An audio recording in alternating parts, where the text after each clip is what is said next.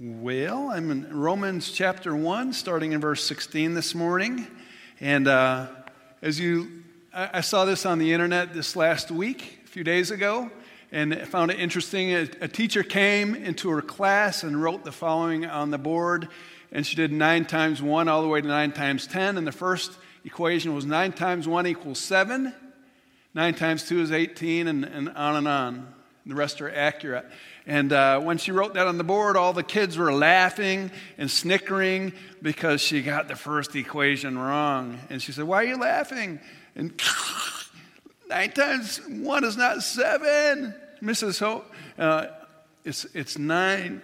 And she said, "Well, I did that actually on purpose because I wanted to see how you would respond," she said. "Actually, I got 9 out of 10 right up here. But what one did you focus on?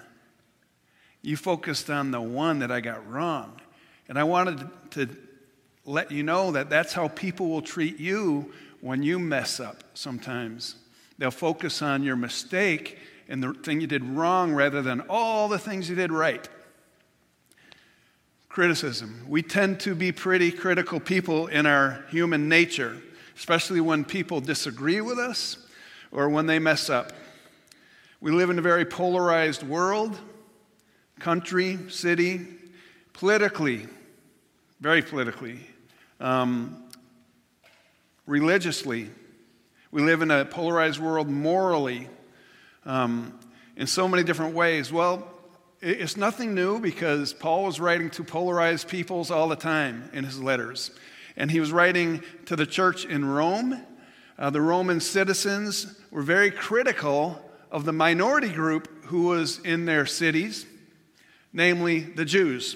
It was primarily Gentiles living in Rome, and the Romans saw themselves as superior in every way over the Jews, because the Jews they saw as weak, as backwards, as poor, as they're just judgmental. You know, they wanted my way or the highway, and so they don't have open minds, and so the Jewish Christians claimed also to follow a Messiah who happened to be Jewish, who was poor, who was homeless, who came from a backwards place like Nazareth, and who was actually crucified as a common criminal, the lowest form of punishment that anyone can subject themselves to, and humiliation. How can we follow a person like this? Well, if the God you proclaim is real, then why don't you have him prove himself to us? The Gentiles would say. Well, this made the Jews angry, as they were always.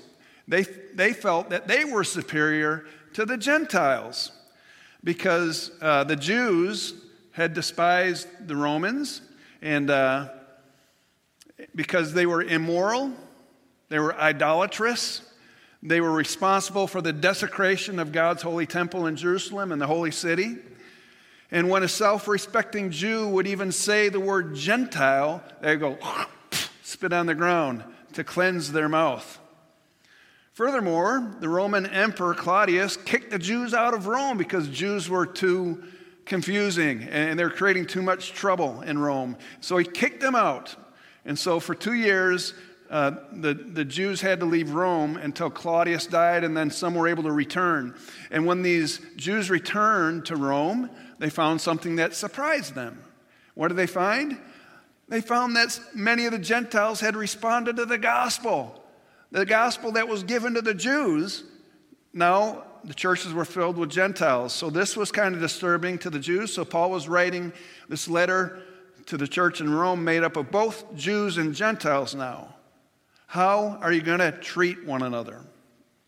Both groups filled with pride and arrogance and superiority in their minds.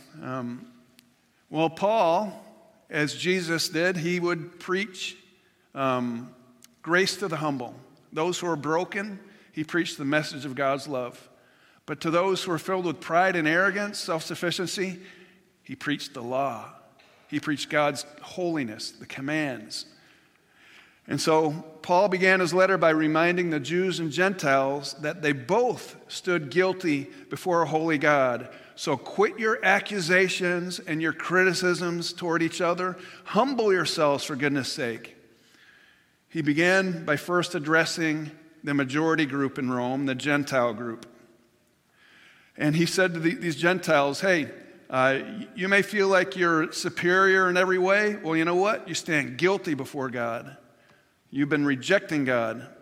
They might have been thinking, we weren't raised to know this one true God. We serve other gods. So how can you expect us to whatever? And so Paul says, hey, there are two witnesses that stand against you if you're in a court of law. These two witnesses that would forevermore allow you not to make excuse.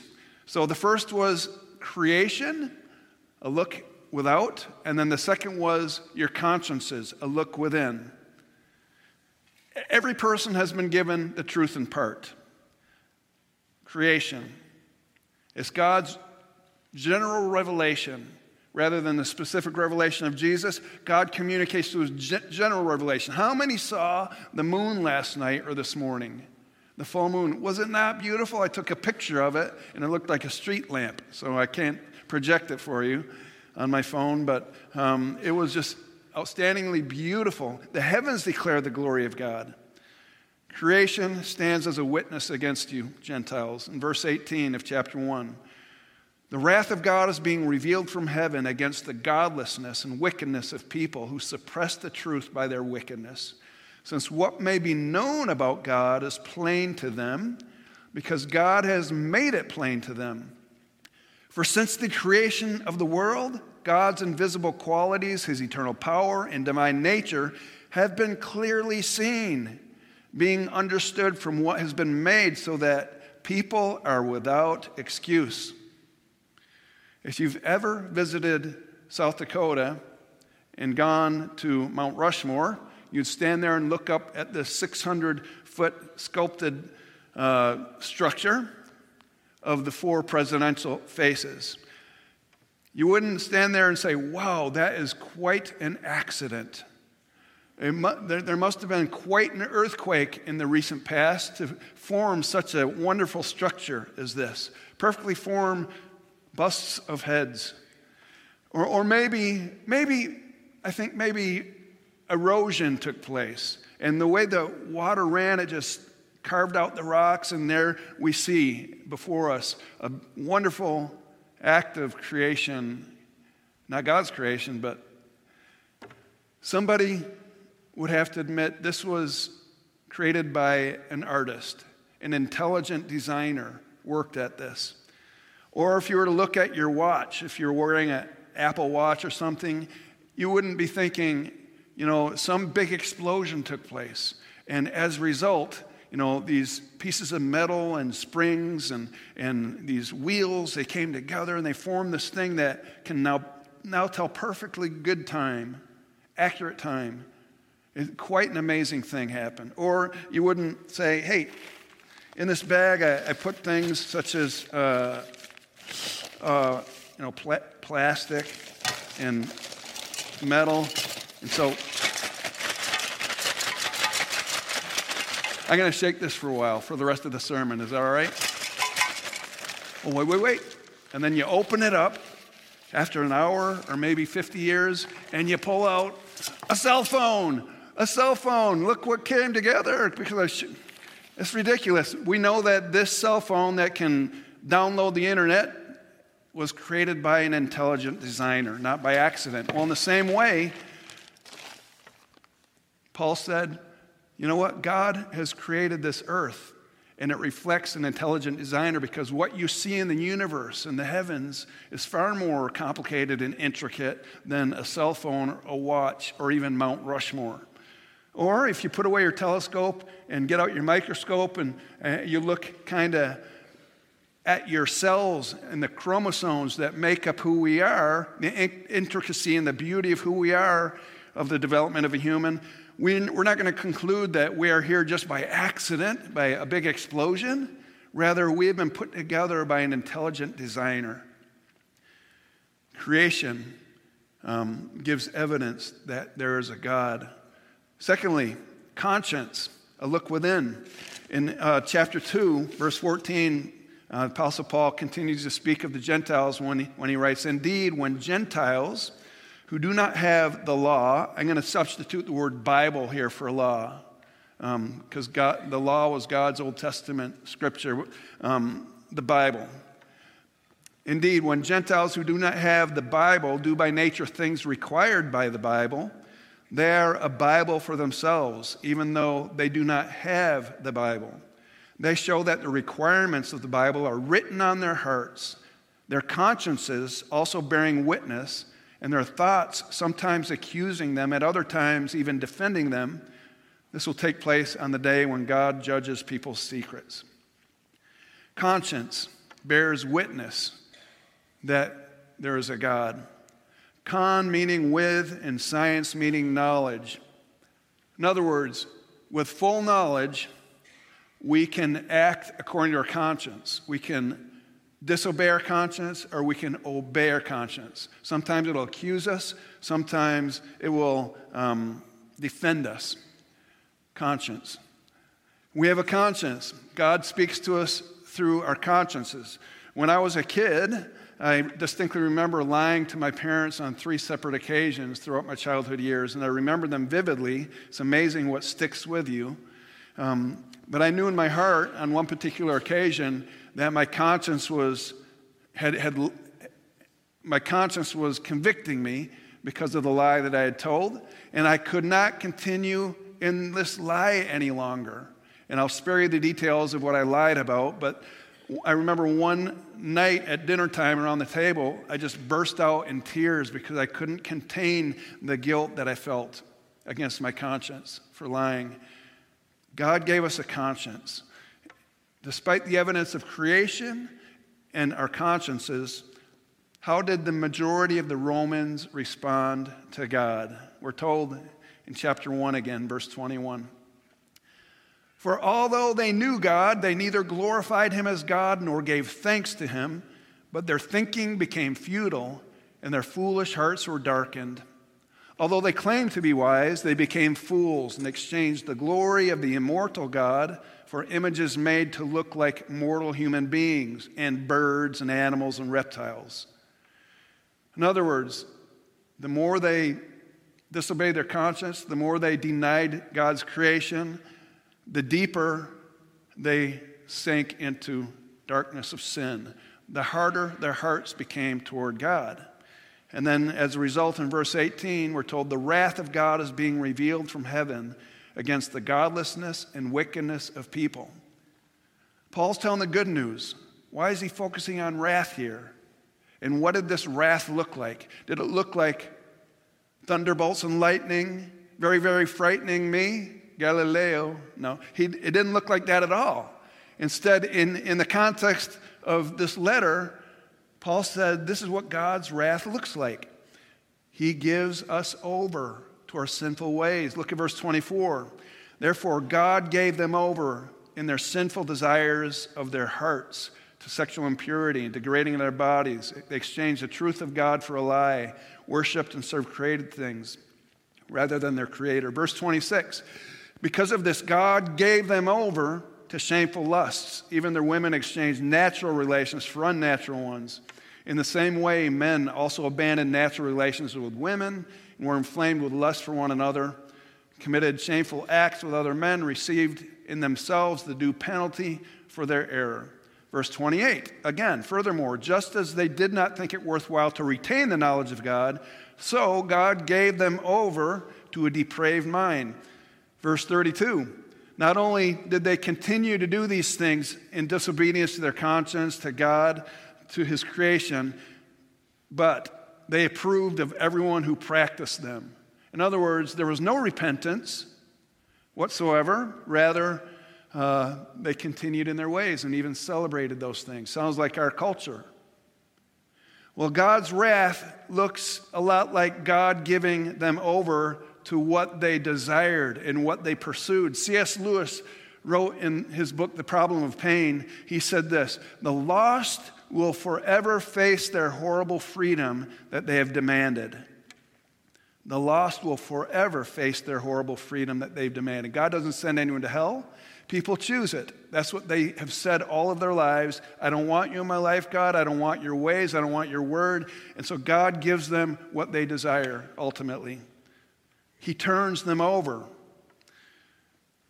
Those who consistently reject God, His word, His promptings, His convictions, His invitations into relationship will eventually experience the removal of God's hand of grace that is protecting them from their own sin that would destroy them. God said, if this is what you desire, your will be done. Now, can't you just hear the religious Jews reading this first part of Paul's letter saying, Amen? Amen, Paul? Preach it to those Gentiles. They deserve every bit of what they're hearing. They deserve your wrath. Preach it. I mean, they deserve God's wrath. Preach it. Don't hold back. Tell it like it is. Yeah. We can all have the same attitude when we think of others who are walking in darkness, doing disobedient, perverted things. Or maybe even people from other nations who don't come from Christian nations, and they serve Allah, whatever. And so we can get really critical toward people like this. Well, the Jews were like these two women who were sitting in the front row one day when a preacher was preaching. And these two women were up, they were fanning themselves, and they were standing up, and they were celebrating as the pastor just unleashed, preached hellfire and brimstone on the congregation, like, repent of your drunkenness. Repent of your gambling. And he spoke out against things like that. Repent of your adultery, your lying, your theft. Yes, preach it, Pastor. Praise the Lord. Amen. But then the pastor turned the corner. He said, repent of your gossip. Gossip. Do not talk about people behind their backs. To which these two women suddenly sat down, and they remained quiet the remainder of the sermon. And after the service, the pastor went up to the women and said, what happened? What did I say? Don't you like my preaching? Oh, yes, Pastor, we like your preaching, but you stopped preaching and you started meddling. Paul shifted his conversation now in chapter 2 to focus on the Jews who would have said, hey, Paul, you done stopped preaching and now you're starting to meddle, because he accused the Jews now. 14 times in the first 5 verses, Paul points out that you Jews, you chosen ones, are not innocent either. Chapter 2, you therefore have no excuse, you who pass judgment on someone else. For whatever point you judge another, you are condemning yourself, because you who pass judgment do the same things. Now we know that God's judgment against those who do such things is based on truth. So when you, a mere human being, pass judgment on them and yet do the same things, do you think you will escape God's judgment? You Jews are every bit as guilty as the Gentiles. You have no excuses either. How are they guilty? Well, for one, they sat in the seat of judgment that belonged to God alone. God says, or Billy Graham says, hey, it's God's job to judge, it's the Holy Spirit's job to convict, and it's our job to love. God and His Spirit can do a good job at judging and convicting. And I got thinking about my life. Have I ever stood in judgment over someone today? Have I ever spoken a negative word about someone? Or had a thought, just ruminated on a negative thought about someone? Verse 3, so when you, a mere human being, pass judgment on them and yet do the same things, do you think you'll escape God's judgment? Reminds me of an old comic strip called Wizard of Id. You remember that? Rodney was a warrior, and he came in off of battle. He was bruised and beaten, and his horse was crippled. And he goes to the king, and the king said, where have you been, Sir Rodney? He said, well, King, I've been out doing war. I've been fighting your enemies in the west. I've pillaged and I've burned and I've killed all of your enemies in the west." And the king replied, "But I don't have any enemies in the west." To which Rodney replied, "You do now." Matthew 7, Jesus said it this way, "Do not judge, or you will be judged in a like manner. For in the same way you judge others, you will be judged, and with the measure you use it will be measured to you." Jews, you're guilty of judging others. Have you ever extended grace to yourself, and at the same time, you've withheld grace from others? Like when I drive sometimes around town and I'm in a hurry, I inevitably turn a corner and I get behind someone I have to follow who's going below the speed limit. I'm thinking, you do not deserve to have a licensed person in front of me, you know? And I get so irritated. But then on my day off, I'm leisurely driving around, looking around, and I have someone tailgating me and they're beeping. I'm thinking, what are you doing, man? You're so impatient. What's wrong with you? You should take your license away from that guy, you know? Or like the other day when I was at a four-way stop and I was going to turn left and someone was going to turn right opposite me, and so we were kind of jockeying who's going to go, and then they turned right without a turning signal. I went, idiot! And then I realized, oops, my turning signal's not on either, and so I turned it on. He goes on in verse 4, "And do you show contempt for the riches of his kindness, forbearance, and patience," which in the commentary indicated that kindness spoke of the past kindnesses. Forbearance means the present way that God ministers to us, and his patience for us in the future. Not realizing that it's God's kindness that is intended to lead us to repentance. In other words, you think that when we continue in our sin and we don't reap negative consequences, do we feel like, God overlooks sin like that. He doesn't mind. God's okay with my choices. No, Paul is saying God is simply offering you mercy, what you don't deserve. He's withholding his judgment for a future time. He's given you opportunity to repent so that you don't have to experience that. But what if we continue in our unrepentant sin against our conscience? What will happen? In verse 5, we're told what will happen.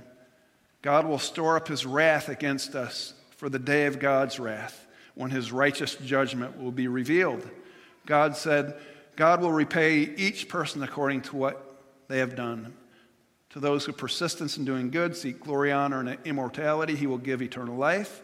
But for those who are self-seeking and who reject the truth and follow evil, there will be wrath and anger. He said to the religious Jews, you stand every bit as guilty as the Gentiles, those pagan Gentiles. And they might have been thinking, wait a minute, I can understand why, okay, I admit sometimes I have a judgmental attitude toward people. Forgive me, God. But you cannot begin to tell me that I'm like those pagan Gentiles. I do not engage in the same sinful activities that they do. I do not participate in orgies and perversion and temple prostitution with young males. You cannot tell me that I'm like those Gentiles. Furthermore, I'm a chosen person of God. We are chosen people. We've been circumcised and set apart. We've been baptized, confirmed. We're members of our church. We are students of God's word, the law. We come from God-fearing lineage of ancestors. We follow God's will. We are teachers of the lost to the children. We are lights to this world. We are chosen. We're not like Gentiles. Well, Paul responds, you may not sin in the same way that the Gentiles do, but don't forget that your sin separates you from God every bit as much. Have you ever struggled with any of the following in verse 29? Going back to the original list in chapter 1. Including in here is envy, murder, strife, deceit, malice, gossip, slander, arrogant, boasting, disobedience to parents, withholding love and mercy. Have you struggled with any of those? Or how about the list in chapter 2 that he cited? Theft, adultery, idolatry, hypocrisy, inconsistent witness. You might be thinking, well, at least I haven't committed adultery. Well, Jesus said if you lusted in your heart towards someone, then you've committed adultery in your heart. At least I'm not like those murderers in prison. Well, if you've had hate in your heart, Jesus said, then you've committed murder in your heart. But I have never bowed to an idol, God. I don't have one of those wooden figures in my house that I burn candles to. Paul wrote in Colossians that if you struggle with greed, that's idolatry. Lust, evil desires, and greed, which is idolatry. He said, greed is idolatry. Have we ever been greedy in the use of our time or our resources to serve ourselves? Well, then that is a form of idolatry. That's placing something before God and His will in importance. Furthermore, James 2 says, whoever keeps the whole law yet stumbles at just one point is guilty of breaking all of the law. If I had a glass of juice here and dropped one little dropper of poison arsenic in here and drank it, then it would kill me. Just one little drop. Yeah, just one little sin is enough to separate us from God for eternity if it's left unresolved. Furthermore, there are sins of commission, things we commit against God that we're guilty of, the things we do that we shouldn't do. But then there are the sins of omission, the things we ought to do that we don't do. That's sin, James says. If anyone knows the good they ought to do and doesn't do it, it is sin for them. For example, have you ever withheld forgiveness from someone? Have you ever withheld agape, unconditional love from someone who doesn't deserve it? Have you ever withheld words of encouragement or praise and thanksgiving to God? Have you ever withheld sacrificial service when it costs us something? Have we ever withheld sharing the good news with someone or praying for someone when we should have? Have we always loved God with all our heart, soul, mind, and strength? Or have we fallen short there? Or loved our neighbor as ourselves? Have we always given sacrificially to all who ask? Not just what they ask, but hey, if they ask for that, you give them even more than that. Have we done that? If not, we're guilty of the sin of omission. The sins of the flesh, C.S. Lewis said, are bad, but they are the least bad of all sins. All the worst pleasures are purely spiritual. The pleasure of putting other people in the wrong, of bossing and patronizing and backbiting. The pleasures of power, of hatred, pride and arrogance. For there are two things inside me competing with the human self, which I must try to become. They are the animal self and the diabolical self. The diabolical self is the worst of the two. That's why a cold, self-righteous prig who goes regularly to church may be far nearer to hell than a prostitute. But of course, it is better to be neither. C.S. Lewis. He's saying in the story of the prodigal son, we focus on the son who is sinful and greedy and ungracious, and he takes his father and he goes out and squanders it all the inheritance from his father. We think we can't be like that prodigal son. But Jesus told a story to highlight the older brother as he was telling it to the religious Pharisees. The religious older brother said, I've done nothing wrong. He was filled with envy and jealousy and bitterness and unforgiveness for his younger brother. The one was the sin of the flesh. C.S. Lewis says the older brother had the greater sin, the sin of the spirit. So, none of us church people are without excuse. I should say we don't have an excuse. I should say we can't use excuses because we all stand guilty before God. So, why does Paul start out with this good news of focusing on God's wrath and on our shortcoming? He starts out because unless we understand how depraved and fallen and guilty we are, then we won't appreciate our need for God's grace, His love and forgiveness. We'll go around in our self-righteousness, self-sufficiency, thinking, hey, I'm a moral guy. I'm good. God's got to love me. I'm like the religious Jew in Paul's day. Or as the saying goes, unless we've trembled on death row, we will not dance at our pardon. If someone's swimming and it looks like they're drowning, and if you dive in to rescue them, you grab them and you yank them around and turn them and start dragging them into shore, and if they weren't drowning, they would think they were getting mugged in the water. They'd say, "What are you doing? Get off of me, stranger danger." But if they truly know that they're drowning, then they will appreciate you going and rescuing them. We're all drowning in our sin. That's why we worship a Savior. I'm preaching to the choir here today. We need a Savior. And that is the message of grace. That is in chapter 3, which will begin next week. When we realize we're in a heap of trouble, we won't reach out to God. But there's good news. God is waiting for us to reach out to Him at all times. Let's pray. So, Lord Jesus, we thank you for the reminder that we do fall short apart from you, apart from your grace and your mercy and your love. But we thank you, Lord, that we do know the rest of the truth, Lord. You have revealed it to us, that you came to rescue us from our depravity and our rebellion and our disobedience.